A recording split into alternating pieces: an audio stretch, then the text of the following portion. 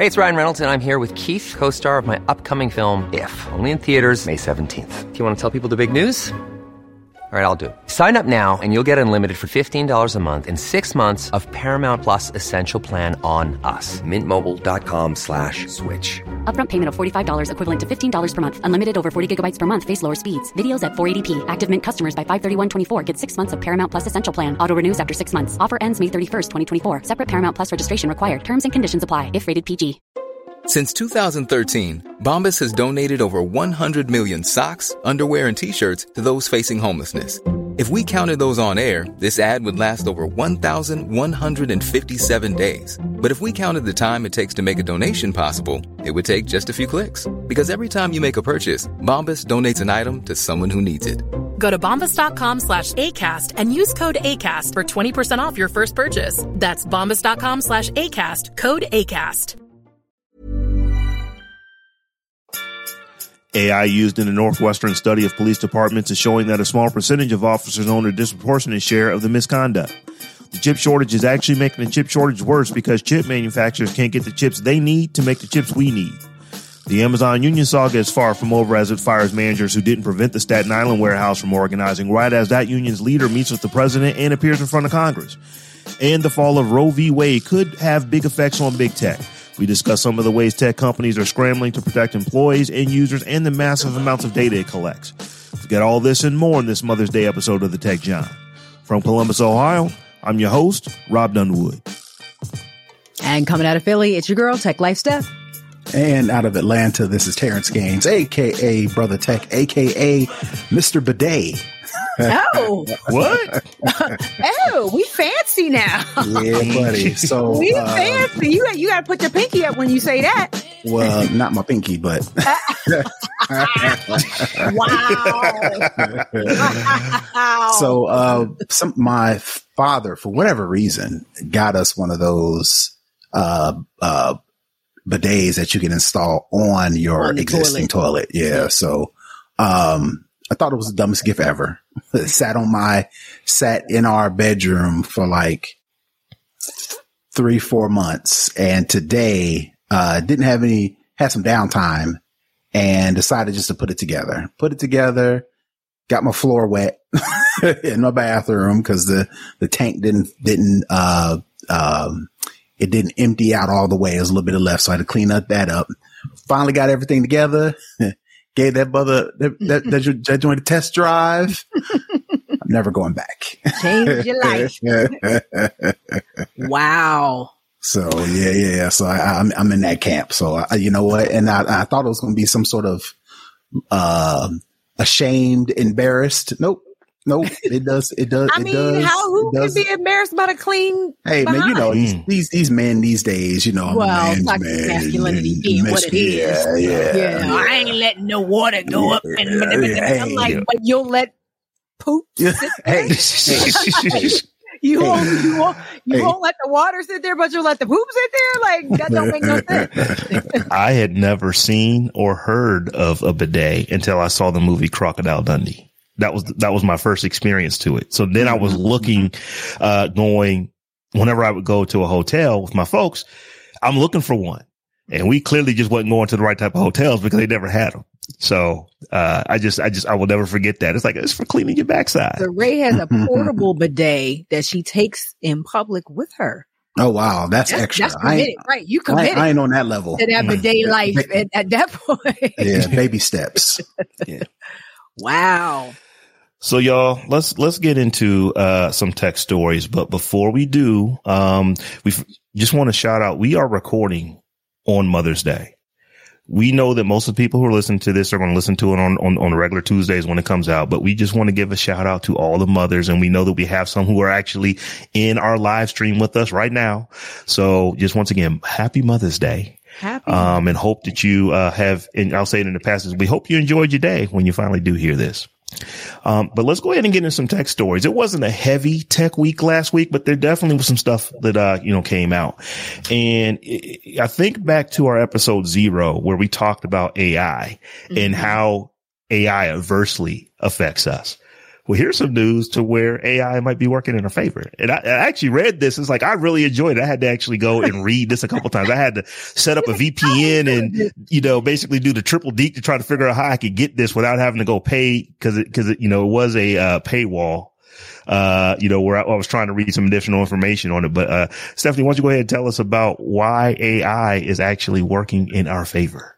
Well, it felt like a full circle moment, you know, from that first episode. And so there was a recent study released where machine learning has identified, over 100 crews of police officers who, basically do the bulk of the police misconduct in their cities. So they studied Chicago, Los Angeles, New York, and Philadelphia. But this particular study, the most recent study came out, was from the Chicago Police Department. And it found that, you know, these crews, these police officers sort of run and crews, I'm gonna call them gangs because that's what they sound like, and do their policing together. They didn't say how many police officers were in the crews. I'd have to imagine between 6 and 10 or something of that nature. But they didn't give a specific number, but you know, no, I don't think any more than 10 of them. But you know, of these crews, the crews represent 4% of the total police force in a given city. And this was in Chicago specifically. Crews represent 4% of total police, but 25% of all police misconduct complaints in the department. So, you know, that's significant. That's definitely significant. You know, it's saying something. And I just liked the idea with this story that we were able to use the data, you know, and the same sort of AI and machine learning that they use to implicate us in everything, to then turn that mirror or that data mirror, back on the police departments and get some hard numbers around, you know, the misconduct that is happening in these departments. So one of the things that, I saw in this story, that I really like, number one, they used the word elucidate. And, I haven't used that word since probably trying to sound smart writing a college paper back in the day. But basically what there's, you know, what the, you know, some of the sociologists are showing or saying that this data might show is that, you know, how whenever you talk about police misconduct, that there is a certain segment of people, definitely law enforcement people. Mm-hmm. Well, those are just the bad apples. You can't cast this across everybody. You know, that is the first thing that comes out. Bad apples. But what's actually, what this study is showing is that, well, all those bad apples are probably coming from rotten trees, because it's a very, very small percentage that are actually causing the issues. Can you just think if this was an insurance company, you would get your insurance canceled if you were causing, you know, here's 4% of our customers, here's 4% of our clients, or our customers, I should say, that are causing 25% of the times we got to pay money out.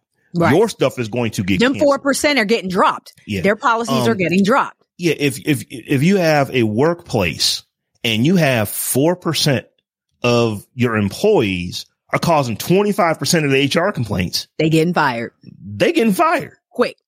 But no when it comes to the police, well, you know, it's just bad apples. And, you know, you have to, it's like, you know, I know that the video and the audio from the video looks like this is what this officer was doing, but you have to really understand everything else that was going on. And it's just like, this was just a really interesting one. It's like, wow. I mean, that's a significant number. It is. A quarter of all the stuff is coming from less than 4% of the officers, which means that you know who has the issues and you need to do something to address the issues, because it's not like, well, here's a person that had an issue and then they're gone. If you're in that, you know, that 4% and you keep doing these things, at some point you've got to say, it's like, okay, well, what's different about these officers as compared to these officers? If you're truly going to do the bad apples, you know, thing, why are you keeping those bad apples around so that they can basically spoil the bunch, you know, as far as everybody else is concerned? So I looked at this and I had to double take on the numbers. Like, really, 4% are causing a quarter of the issues? Because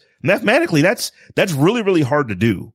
You know, it's not like Chicago only has 12 or 13 police officers. They have thousands of them. They're the second largest police department in the country with over 14,000 police officers and, almost a $1.5 billion budget. So, the idea that you can reduce this to an individual problem is just not true. And these numbers make that statement, without any further, ability to question that logic. It's like these problems are systemic and they need to be dealt with in that way.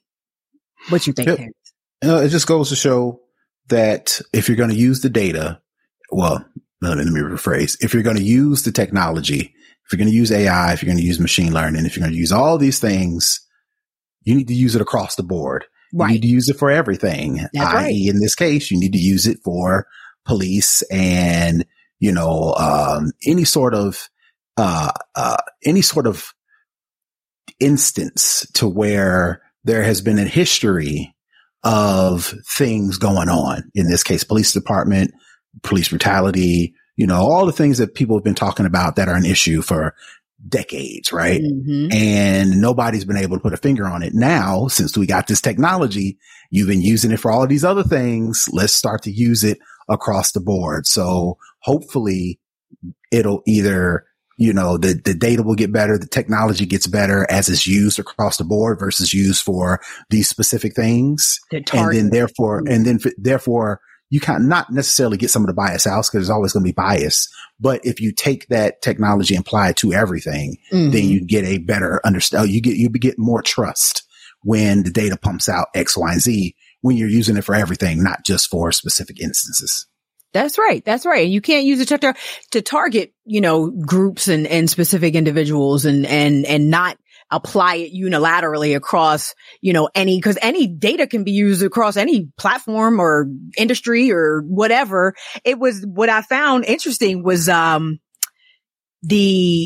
the idea of how these crews operate. And they gave some examples about crews in LA and in Oakland and, around the country and in Chicago. And they really are like gangs. That's why I said gangs, at first, because they talked about how one of the crews in Oakland had specific hand signals and specific language and specific, code words and things like that. So it really is a endemic, systemic sort of problem in these police departments. And, 4% is a lot 4% is not a lot. It's a lot when you talk about responsible for 25%, but it's not a lot when you talk about let's just get rid of this 4% and let this other 96, police our communities in the way that they were intended to. So, at the end of the article kind of wrapped up was like, the will has to be there to want to make this change, ultimately. And I'm like, 4% ain't a lot. Just get rid of the 4%. I remember when the movie Training Day came out, that there were a lot of law enforcement who were really upset that they, how could you make a movie like this? Because you're making all police officers look bad. And it's like, no, I don't think you're making all police officers look bad. It's bringing light to that there are some bad police officers, who are doing some heinous things.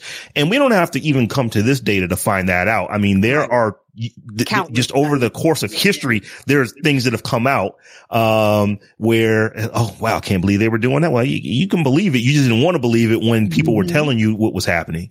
But this is interesting because it's actually giving you data to show you that, hey, these officers, for whatever reason, seem to have an issue. You need to address it, whether it's going to be more training, whether it's going to be removing them from the ability to, carry weapons and do the things that they're doing. Whatever that case is, you now have the data, act on it, do something about it, because it's not like it is just, this person said it, or it was, they could have been having a bad day or this. It's like, these are the folks who seem to be doing the same things over and over and over and over again. That's right. What the study is showing. So I just hope that, they take the data and they actually use it and they make these police departments better than what they are, because I've never been one to say all police officers are bad. Absolutely not. I don't know which ones aren't. So it's like, I'm just kind of sketchy, at all times. But if you have the data and the numbers to back up, the dismissals or the suspensions or whatever needs to happen to these people,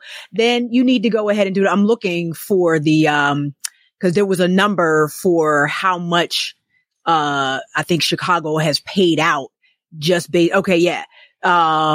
so this was in Los Angeles, actually. They said there was, their crews that they had identified had cost the county like over $100 million in litigation. So it's like, money always talks. So hopefully the amount of money that these cities and townships and states are having to pay out in lawsuits will get them to take a fresh look at that 4% and say, y'all costing us way too much money. So y'all got to go. Yep, and that typically is the bottom line in most of these instances. Okay, guys. So for this next story, this one came up. I put this in our rundown because, I have a big birthday coming up. I want to be turning 50 in a few weeks. Yay. And so because it is the big 50 for me, my loved ones have been asking me what I want. And I've talked about it before. I have my eye on this camera that I've been wanting for a long time. And my wife finally told me, she's like, babe, I don't know if you're going to be able to get this camera. It's like, we just can't find it anywhere. So I go and I'm looking, it's like, this thing has been on back order literally for months and months and months and months. And when you dig into the reason why, it's because of the chip shortage. Mm-hmm. So I started just looking at, how is the chip shortage specifically affecting camera manufacturers? And it just led me to some other articles. And this is what's really interesting about the chip shortage right now. The chip shortage is actually making the chip shortage worse. And the reason for that is that the manufacturing that it takes to make microprocessors, to make these chips, to do these things, it is some of the most advanced, technologically difficult manufacturing on the planet. And all the hardware that goes into these foundries, requires immense amounts of computing power and immense amounts of chips to do the things that they do. Well, if there's no chips, they can't actually make the machine. So this article pointed out that, and I'll talk about, what's happening here in the Columbus area. So, Intel is actually building what, they're calling it a super foundry. This will ultimately be a facility that will house 8 total foundries. And it was something they were thinking about before the pandemic, but once the pandemic kind of hit in and this chip shortage started, Columbus won the bid and they're gung-ho. They are literally expected to break ground if they haven't done it here in the next, within days or weeks here in Columbus. So initially they were just going to kick everything off. Once again, this facility can house 8 foundries. Mm-hmm. It initially was just going to be, we're going to start it off with just 1. And then when the shortage kind of, started coming in, it's like, oh, well, maybe we should do 2, maybe even 3 to actually kick it off. The problem that they're having now is that, the hardware that goes into these foundries, the equipment that's required to make chips usually takes 4 to 6 months to order and actually get. Now they're saying these things are going to take 2 to 3 years to get just because of the shortage. So think about that. One of the reasons that we can't get chips, is because the machines required to make the chips can't get chips to make machines. It's almost like it is like this perpetually, we can never get chips. You got to spend money to make money. Yeah. You need chips to make chips, basically. This is how the robots take over. This is how Skynet starts, because somebody's going to cut some corners to get this production up, and they're going to make a flaw. They're going to make a mistake. They're going to build something wrong, and that's going to fire off artificial intelligence, and them robots are going to be like, yeah, we ain't having that. And they're going to fire the missiles. And then here we go, Terminator. It's a mess. It's a mess. And I was looking at it. There were some other issues around, the shortage as well. Hiring. They talked about hiring, some supply chain hiccups and getting the chemicals necessary, and a shortage in the substrate that connects the chips to the boards. So everything is just, we're just waiting around for a lot of stuff, but also, cause I was like, hold up. Cause at the beginning of the pandemic, there was this whole big thing about companies hoarding, chips. And from what I can understand and from what I've researched, there are a lot of companies still doing that. Oh, absolutely.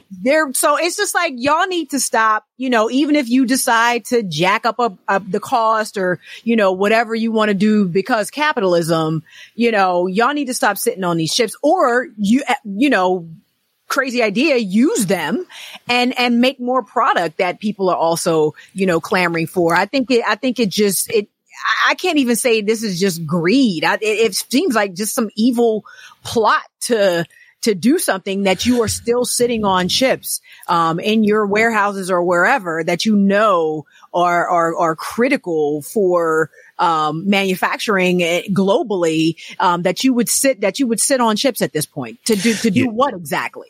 Yeah, hoarding is definitely an issue. It's not the biggest issue, but it is an issue, and it's a measurable one. It's like if you're not making the stuff this week, this month, even this quarter, let somebody else go ahead and make it. But like, no, I ain't going to do that. If you think it's just human nature, think about what we were doing at the beginning of the pandemic, to where people were buying up all the Lysol, buying up all the toilet paper. I know. That's not my human nature, though. I've never done that. Yeah, I've never run out and bought toilet paper when I knew it was going to snow.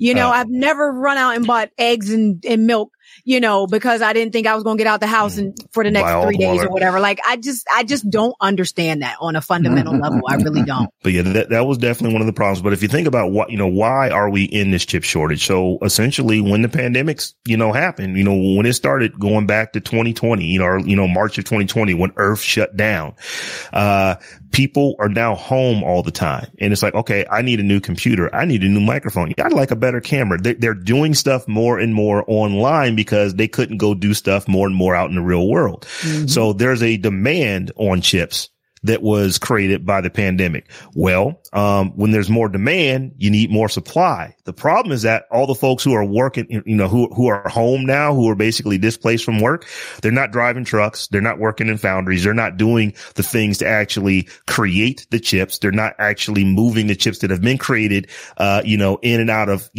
ports and onto trucks and into, additional manufacturing companies that are going to use the chips. There are probably still some ships somewhere sitting. Exactly. In a harbor, unloaded. It's just like a compounding issue to where more people want stuff. The stuff that they want is not moving from point A to point B. The stuff that they want is not being created. There's a war in Ukraine going on right now where I think they've got 25% of the, I can't remember exactly. Is it neon maybe? But there's a gas that is necessary to make silicon. Well, yeah, a quarter of the world's supply is tied up in Ukraine right now. So there's just all these issues. And it's just like, man, so there's all of that. And now the machines that are necessary to make the chips can't even make the chips. Because the chips. Go ahead. Seth. No, go ahead, Terrence. I was going to say all around the world for you to tell us you're getting a tie for your 50th birthday. Is that what you're telling me? Yeah, that's pretty much what I'm being told. Don't get a tie.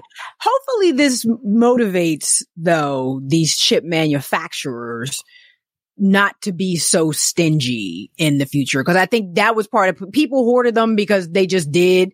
And that had been going on before pandemic. But the dribble that the chip manufacturers would supply to everybody else that needed them, because they didn't want to hold extra, inventory in their warehouses and make more than they thought they could sell and all the rest of that. Like y'all overcorrected way too much conservatively with that. So hopefully they will, figure out a way to correct back. I don't want to be super pessimistic on this, but I just think that when it comes to companies, if there is no financial reason for them not to hoard the chips, for example, we're holding on to these chips that we aren't using. And because of that, we can't sell something because, the things we use the chips for, they go into this other part and that company needs chips and they don't have them. Therefore, we can't sell our stuff because they can't make their stuff. If it's not something like that, I know that that's getting into like 3-dimensional chess, but unless a company is saying that, and if there is no financial reason, if there's no financial boon for us to release these chips that we aren't using, there's no reason they're going to do that. In the same way that if you had 12 giant packs of Charmin at the crib, you wasn't really trying to come up off of it unless it was someone that you knew. a family member or something like that. But it's like, I know for a fact that there are people who still have toilet paper that they bought, back in 2020 because they just bought so much of it. And it's like, it's just sitting in the garage, sitting in a, storage bin or something like that. So, I hope this stuff gets, resolved. They're saying, some people are saying, oh, we should be out of this by the end of 2022. No, that's not going to be the case. It's like 2025, maybe 2028, maybe it's going to take us years to get up out of this. I don't think I need to buy anything else anytime soon. However, you just never know. I might want to buy something. I mean, my computer is brand new. I just got my shiny new microphone. Like, I don't think I need anything new yet, but I like the idea of being able to get it when I want it.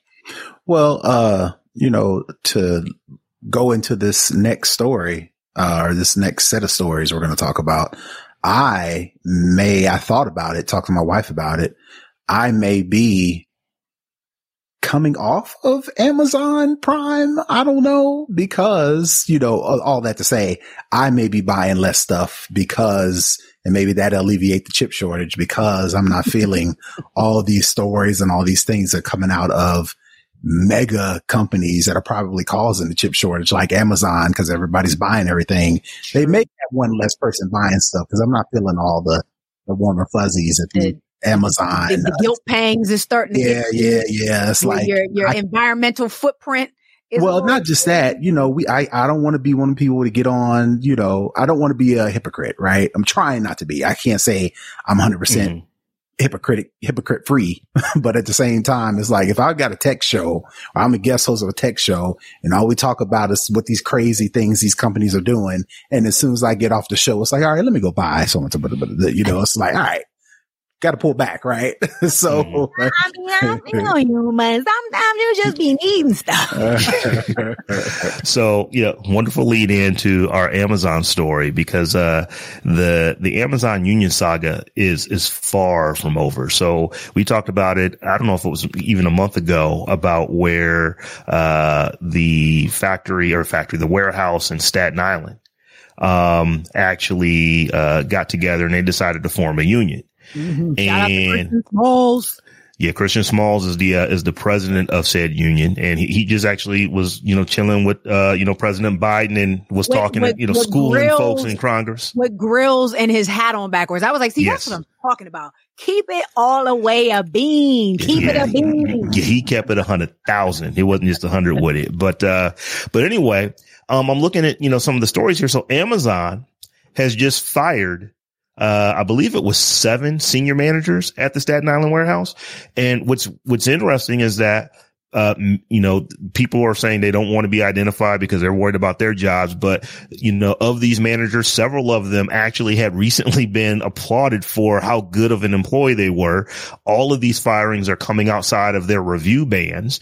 And it's just like, Amazon is just restructuring. And it's like, you're restructuring because you got unionized. You know what I would say to that? Maybe the managers need a union. So I'm just saying, because it sounds like they got fired for not busting this union up effectively. They were in charge of trying to put down this insurrection or this resurrection of union, or this unionization, or whatever you want to call it. They were tasked with stopping it, and clearly it did not work out like that. And so they lost their jobs, and it just like I said, if they had been in a union, then maybe they would still be employed right now. Right. So we talked about, this Staten Island, factory that actually, or I keep saying factory, but it's a warehouse that actually did, say, well, yeah, we're going to unionize. And then the news, probably a couple weeks later was that, well, there was a smaller, warehouse that they decided not to. Oh, okay. Well, everything that the first one did was wrong, and this is why the second one isn't doing it. And that's not really the case. So, Christian Smalls is on it. Like I said, he was just in front of, meeting with, the president. He also, testified in front of Congress. Yeah. And, he flat out schooled, Lindsey Graham. Lindsey Graham was basically one, all the bad things of why, I'm paraphrasing a lot of this, but all the bad things and all the bad reasons of why, there shouldn't be unions and this and that and the other. And, Christian Smalls, I actually watched this video a couple of times. He kind of came back and basically told him, it's like, look, man, it's like, this isn't a Democrat or a Republican. Issue. These is worker issues. It's like we're being worked too hard. We don't have enough breaks. I mean, there's real things that are real issues that these things just affect your constituents. So you shouldn't be looking at it through the lens of politics. And you could actually see Lindsey Graham had to actually sit back. There was not a whole lot he could say to that because it was absolutely right. But, what was also interesting is that, because he has been in front of Congress and he's been in front of the president, he has been being interviewed everywhere. So there was an interview where he was on, I believe CNBC, and he's talking to, the reporter or the anchor of the show. And he's talking about, he just kind of casually said that every Amazon factory in the country, every single one, he said even more because there's some outside of the country that have hit him up as well. But every single Amazon factory in the country, has contacted, him and his, and basically these organizers of this union because they want to explore whether or not it makes sense, for them. Listen. And, you can't just dismiss this stuff. People are tired. The people have spoken. And talk about hypocrisy. Amazon is challenging, the union in Staten Island based on a couple of different things. One, they said the National Labor Relations Board was too skewed in favor of them, and the union effort. But then they also said they're also challenging them on the basis that they used aggressive, tactics to try to sway people to vote for them, and then turn around in the article it says company officials and consultants held more than 20 mandatory meetings per day with employees in the run-up to the election in which they sought to persuade workers not to support the union. So like, let's do some math. 20 let's do some math. How they it's only 24 hours in a day. Meetings a day. It's only 24 hours in a day. They were doing meetings darn near hourly. I mean, think about that. Meetings hourly. They had to be. It probably was more often than that. I'm like, now you probably penalize people for not meeting their quotas that day because they had to go to these meetings. And it still didn't work. It's just so backwards. It's just so like, how much is enough? Like, come on, Amazon, like knock it off. Y'all got more money than it just makes no sense. It makes no sense. How much is enough? I grew up in Northeast Ohio. I am a product of union workers. All of my family worked one of two places. They worked in a car plant or they worked in a steel mill. That was it. My entire family on both sides of my family. That's, and some of them still are doing these jobs. That's all that they did. And so I understand that, companies, well, not companies, but, people, workers, they unionize because they want a better, a better lifestyle. They don't want to, just be at the whim of whatever the employer says because the employer has all the powers. Like, okay, well, if you don't like it, we'll fire you and go hire somebody else. Unions actually do a good thing. Now I'll talk out of the other side of my mouth. I do recognize that there are some industries, that there are some, some jobs where, maybe a union isn't necessary, but that isn't generally warehouses. And usually that's not that the type job. of work. And that's not the job or the responsibility of the company to say where unions can and can't work and when they can and can't. That's up to the people to decide. That's up to the workers. Right. That's up to the people whose lives are affected by whether to unionize or not. And for companies and for politicians in this case to try to make the decision as to why unions can and can't work, that's not your job, and it makes you look foolish. Mm-hmm. Mm-hmm. One of the big things they will always say for, the companies, well, if you unionize, you're going to have these union dues and you're ultimately going to be making less money than you, would make if you weren't to unionize. And if you were to go back over the history of unions in the United States, has there ever been a time when an organization is unionized and the employees made less? That has happened. So they're not lying to you when they tell you that it is possible that that's not going going to be the case. But I'm looking at the number. They said that it's over 99% of the time that's not the case. Right. I want to go with that. It's like, if something doesn't happen 99% of the time, chances are it's probably not going to happen. Is it possible? Yes, but it is probably not. So it's almost not lightning when you walk out of the house too. Exactly. Right. And most of the time, from what I can understand, unions, people, workers, employees deciding to unionize, it ain't all about just making more money. There's a whole myriad of reasons why they want to unionize. And it's usually more conditions than money. Better working conditions. They getting poisoned or ventilation or, just dangerous. They just don't want to die doing their job. Before unions, people were working 7 days a week. Absolutely. Because the employer said, no, we want you here every day. People literally had no time off. They had to go to their job every day. The weekend was because of unions. Didn't Upton Sinclair write a whole book that sort of justify? Wasn't that the point of his book? Like the jungle, the asphalt jungle, or something like that. It was like the conditions that were so poor, children could work in factories and warehouses. If your arm got cut off, you just didn't have an arm and didn't have any, restitution or repercussion. Like unions serve their purpose. They do. And folks need to stop acting like they're just trying to bully people into making management. Yeah. Bully management into giving them more money. Right. People literally just don't want to die doing their job. So knock it off. The jungle. Yeah. I'm like, there was a whole book. Like we all know what the deal is. It's just, Jeff Bezos, don't build one more rocket. And, do what you need to do for your people, at your company on this planet. And it's just knock it off. I'm over it.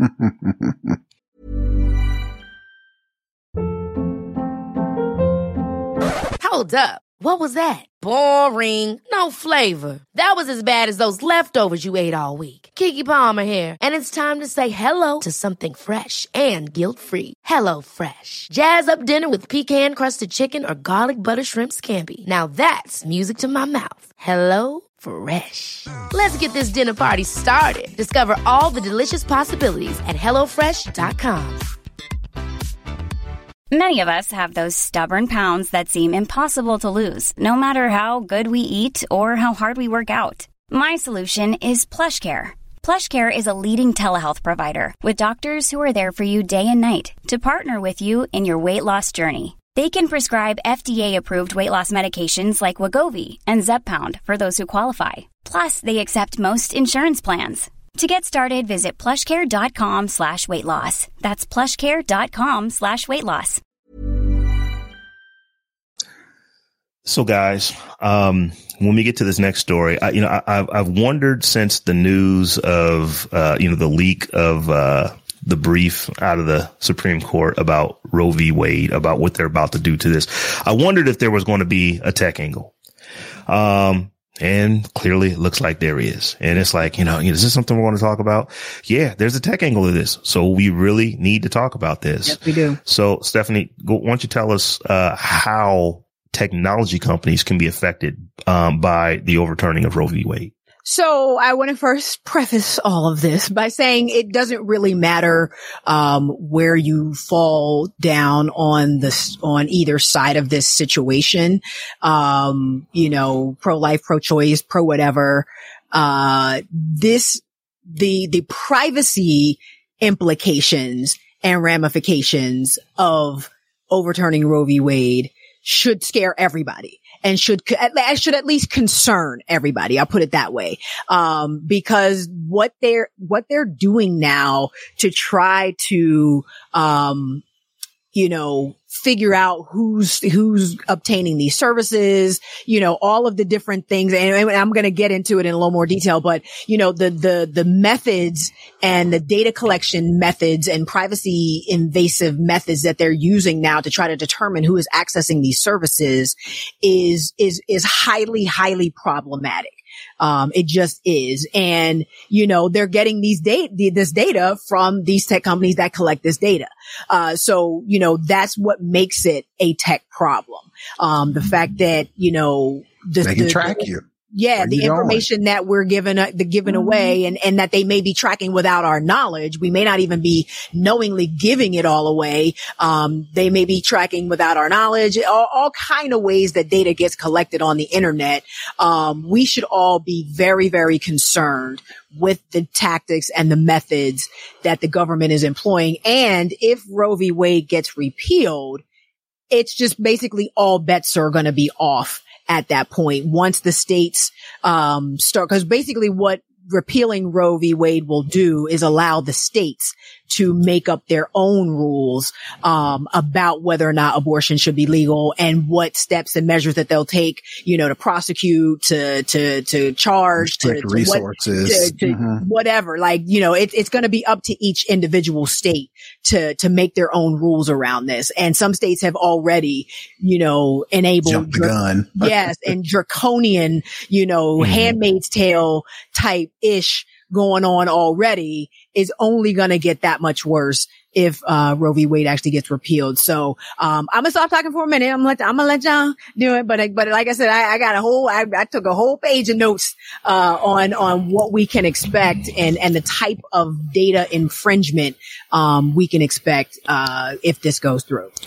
Well, I remember last week that there was a tech story that came out from, I can't remember if it was Uber or Lyft, but it was one of the both. Okay, so the rideshare companies, where they basically have come out and said that if you are one of our drivers and you just so happen to take someone to, a clinic where they may, get an abortion, we will support you legally all the way to the nth degree. And you say, so you think, well, why would we have to do that? Why would we have to say that? Well, because some of these laws are saying that simply dropping someone off at the abortion clinic, they can come after you. Right. You've assisted. Specifically, like in Texas, they specifically have done this. Yeah. Oklahoma. They specifically said, people, if you find somebody that assisted somebody in getting an abortion, you can legally sue them.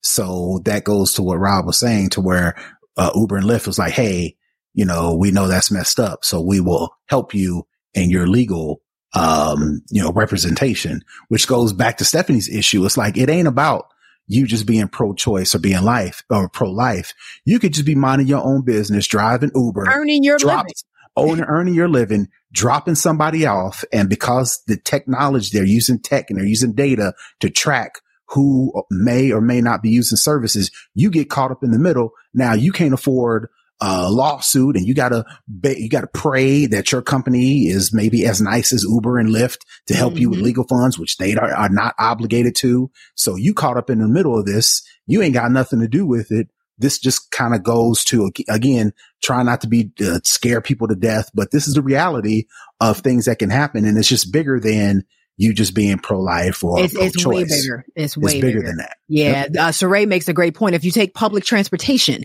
to an abortion clinic, are y'all suing city right. Public? Yeah. Are you suing the city for that? Like, right. I don't think they've thought this through. I think they just, they're like animals that smell blood in the water, and they got their teeth sunk into getting rid of Roe v. Wade and are doing everything they can, to try to do. And the other thing about this that just irks my soul, there are very, very few quote unquote abortion clinics. Right. There are clinics that provide women's healthcare services that also happen to provide abortions. But there are very few places where the only thing they do in that building is abortions. Very few. And my worry with this, in addition to the privacy and issues and everything else, is that somebody that needs health care, that has nothing to do with pregnancy, birth, babies, or anything else, won't go get it because they know somebody is going to track their location to a Planned Parenthood, know they stayed there for 45 minutes, which is the time it takes to do, I don't know how long it takes to do an abortion, but whatever the time it might take to do an abortion. And then maybe they know, because there was just, actually, it was this week, Motherboard, did a report that their reporter was able to go out on the open market and buy the data of women and knew they were able to tell where they were coming from. So if they were coming from home or work or whatever, how long they stayed at the clinic and where they went after they left the clinic. So now you know my home address or where I work.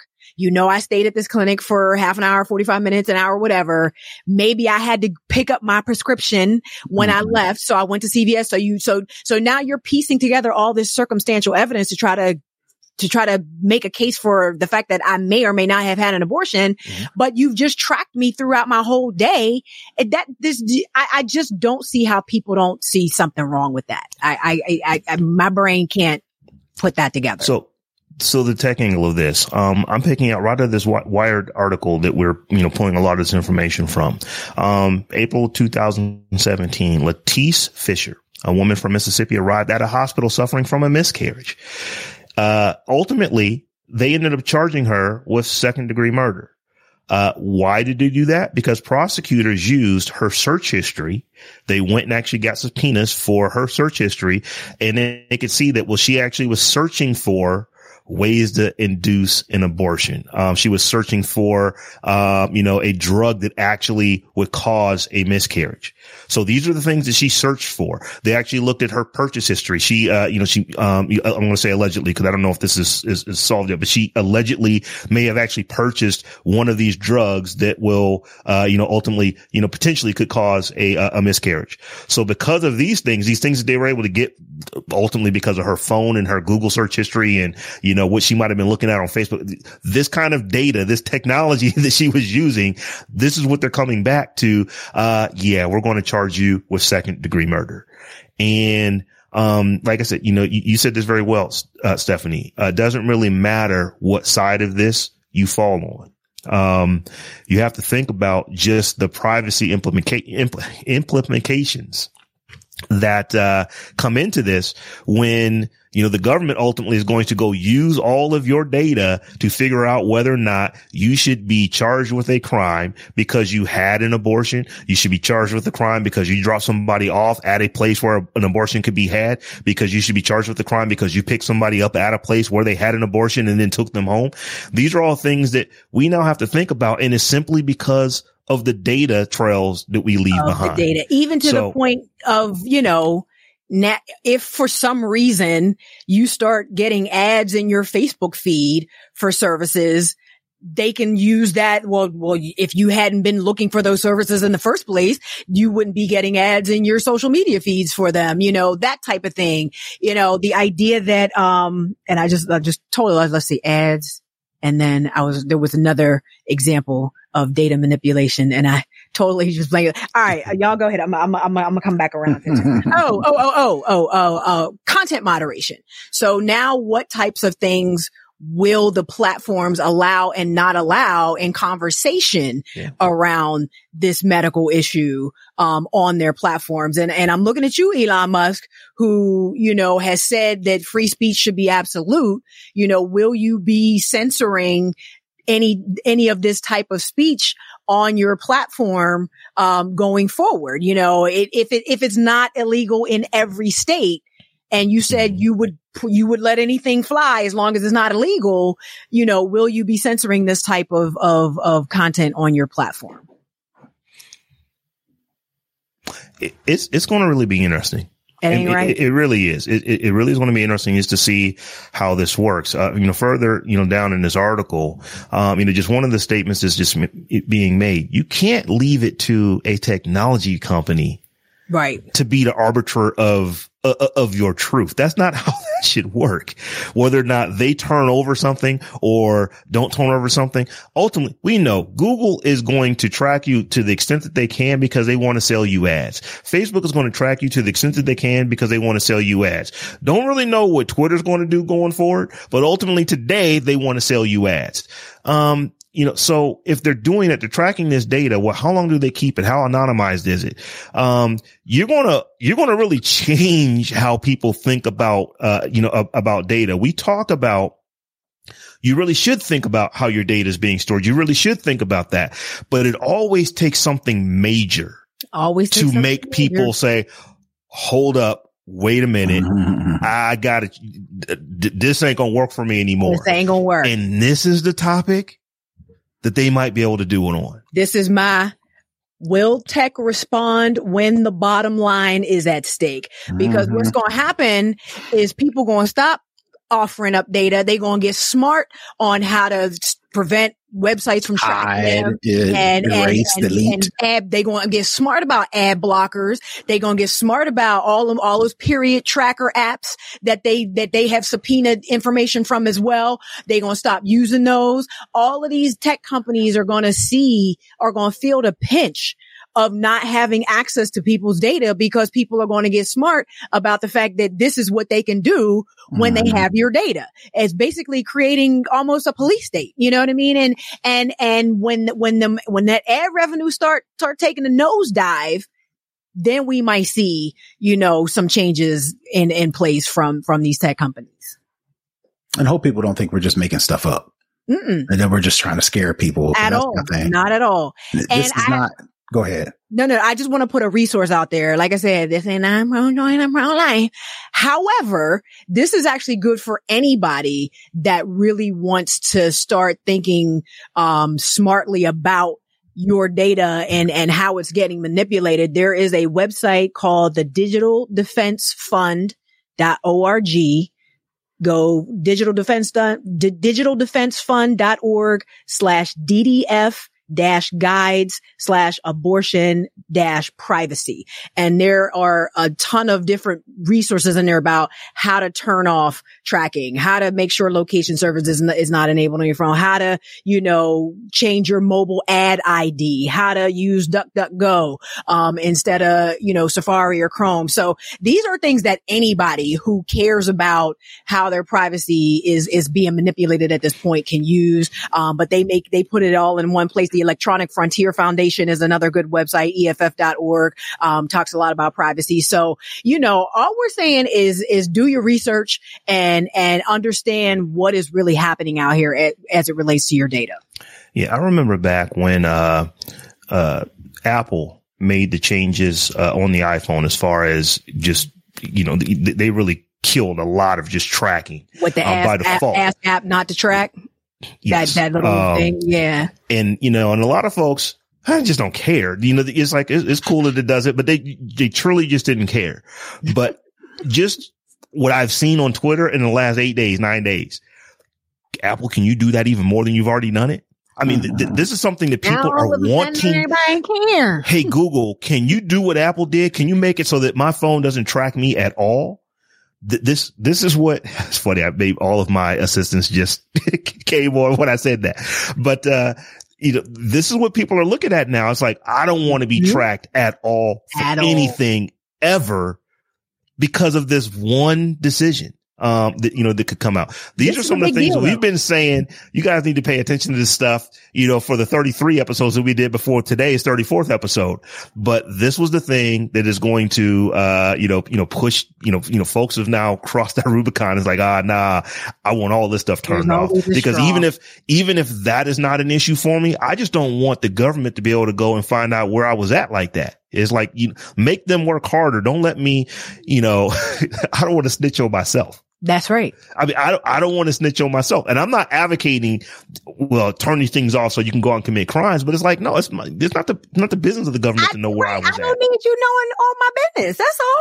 Terrence, what do you think about VPNs? Charles asked a question about, if VPNs were a good idea in this instance. Well, I mean, on their face, they do exactly what you think they do. They protect you from knowing your location. That's just on like the general, what people understand is browsing history. Right. You put a VPN in front of your router or behind a router, however it works. And then it pretty much, you can mask, for lack of a better term, your locations. A good idea would be like if you're over, like if you or any of us are traveling overseas and we want to watch American television, we can turn on the VPN, put in our location as United States, and then boom, it'll give us the American YouTube, the American Netflix, the American, yada, yada, yada, right? Mm-hmm. But what that also does is if you are, concerned about who's tracking you, your location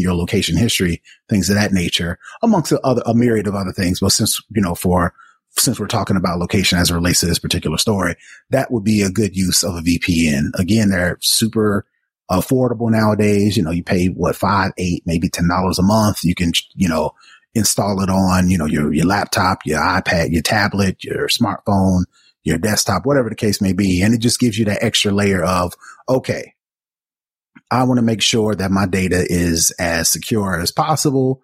This is one of the ways that I know for a fact that it's something I can control. We can't necessarily control everything because we're in a technologized society, right? So you're not going to be able to 100% foolproof keep yourself off the grid. But if there's something you can do, starting with something like, inputting a VPN, and it's not a piece of hardware, it's, software, let me not say 100%, you can buy routers and firewalls that have this technology built in, but there are a lot of companies that offer VPN services to where it's just a software download. Yeah. Yeah. In fact, there's some VPNs that are even built into browsers, right. And then Tor, in addition to VPNs.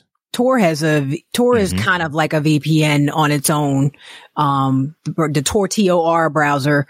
And it's going to mask your IP address, Charles, so that people won't be able to know where you went on the internet. Mm-hmm. So in the case of the young woman that Rob talked about, from 2017, that they used her search history, on Google because she had searched for these different types of drugs and information on these different types of drugs. So, a VPN would prevent them from being able to do that and from them being able to find that kind of information.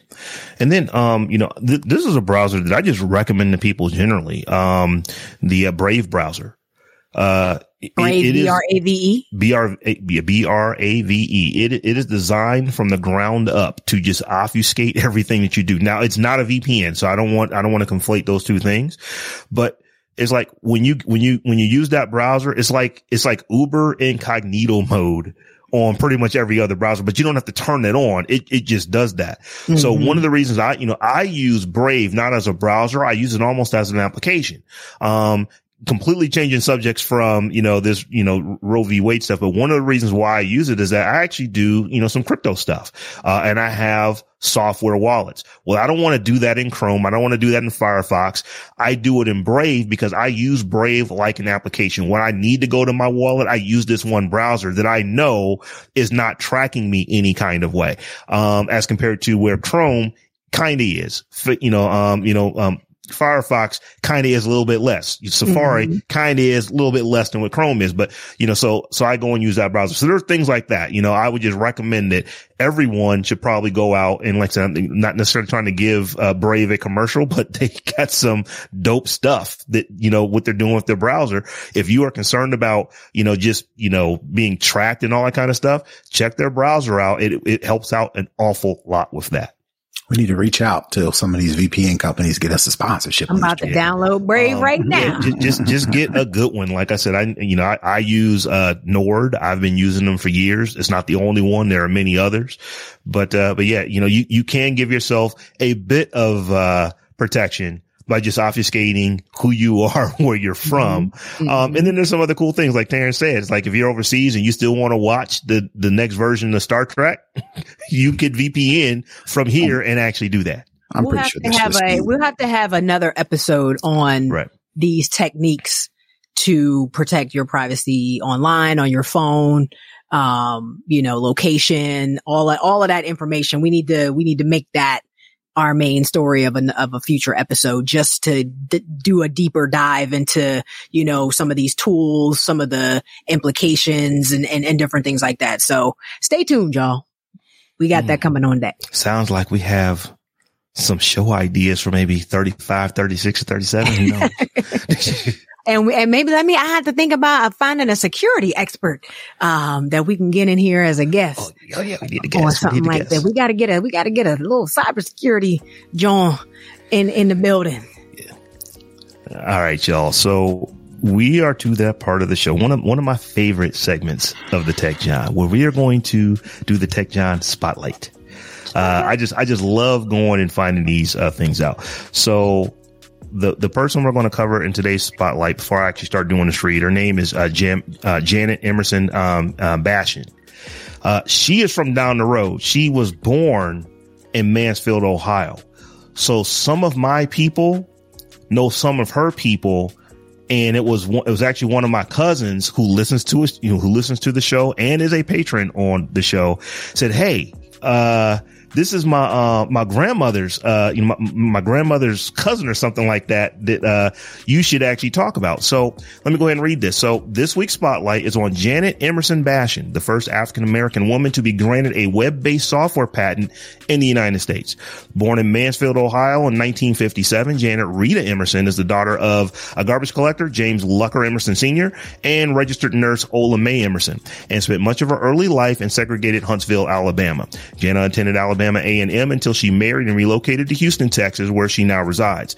Bashan's educational background includes a degree in legal studies and government from the University of Houston and postgraduate studies at Rice University, Jesse H. Jones Graduate School of Administration. Bashan is also a graduate of Harvard University's Women in Power, Leadership in a New World Symposium. Bashan is currently pursuing her LLM from Northwestern California University Law School.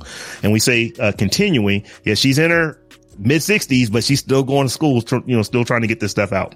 But after graduating from the University of Houston, she worked for an insurance company handling claims related to equal employment opportunities. She thought that if you hire independent investigators to assess such claims, they would be more impartial. Bashan would later receive a $5,000 loan from her mother in 1994 and began her own company, Bashan Corporation, to investigate discrimination claims filed by employees. As her company grew, Bashan became aware of the need for better ways of storing and accessing the data related to claims.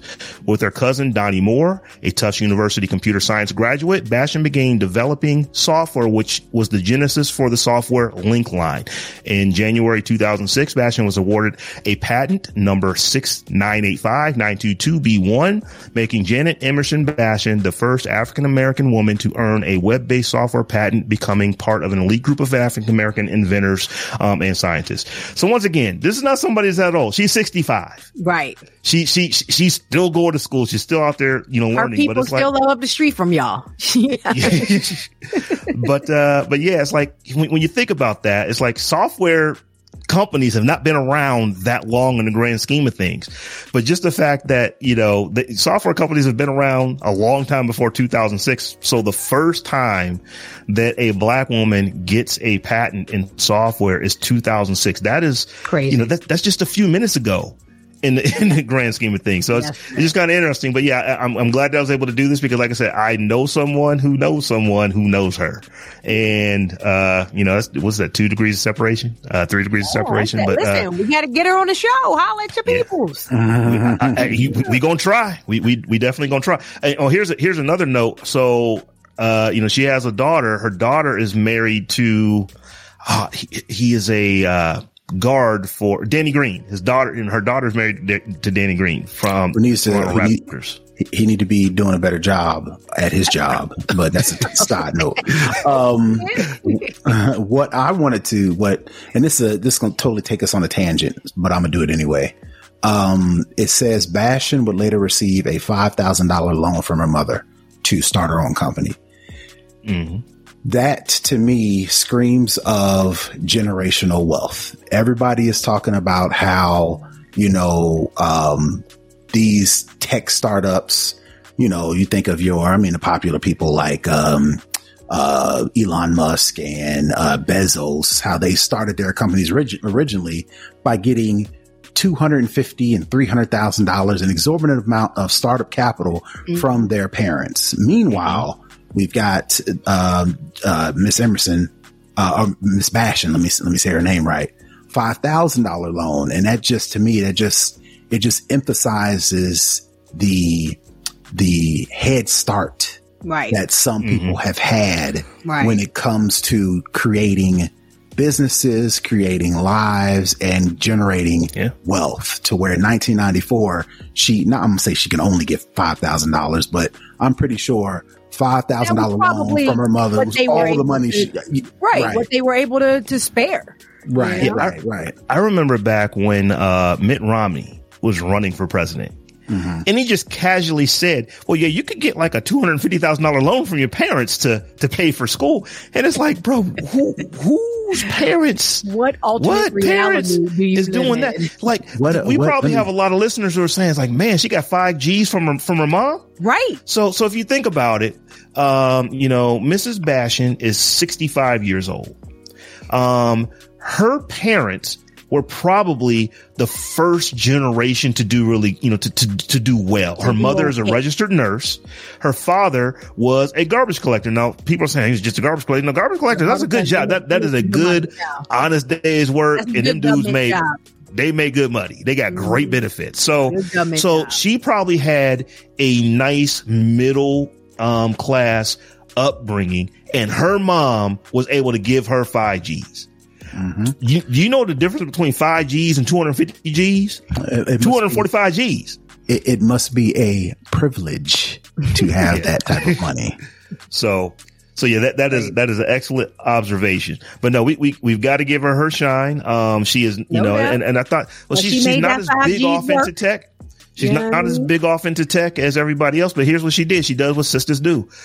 Man, you know what? There's got to be a better way to do this. Let me call my homie up. Let me call my cousin up. Let's figure out how to create some software that will actually allow us to do this job that her company does in a more effective and better way. And lo and behold, this turned into that turned into a patent, and the patent turned into, software that her company to this day is still selling and still using. Black girl magic. So, y'all, at the end of our shows, we always like to do a shout out to our patrons. We did not have any new patrons this week, but we did have 3 patrons who actually gave us, a raise.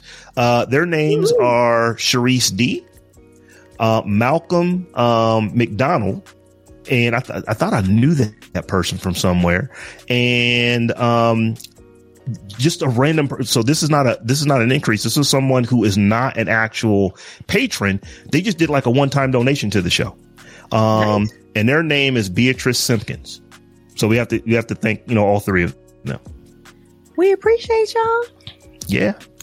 So like I said, we didn't get anybody new, but the folks is rolling with us. Say, no, we're going to give you more. And then Beatrice, I just want to donate to the show, just this one time. So we appreciate everything that we get, so that we can put this show in front of you guys and talk to you about tech the way that we talk to you about it. But that brings us to the end, y'all. So, as we wrap up, Tech Life Steph, why don't you tell the folks how they can get to you? Our company.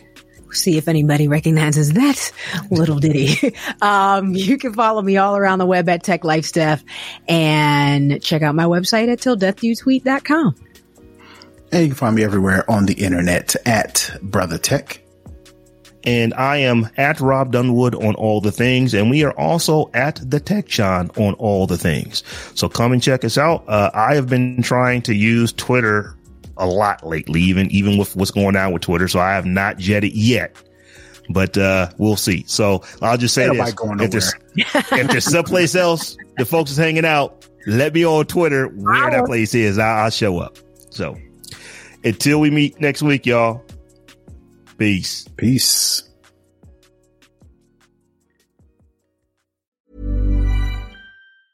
Ever catch yourself eating the same flavorless dinner 3 days in a row? Dreaming of something better? Well, HelloFresh is your guilt-free dream come true, baby. It's me, Keke Palmer. Let's wake up those taste buds with hot, juicy pecan-crusted chicken or garlic butter shrimp scampi. Hello Fresh. Stop dreaming of all the delicious possibilities and dig in at HelloFresh.com. Let's get this dinner party started.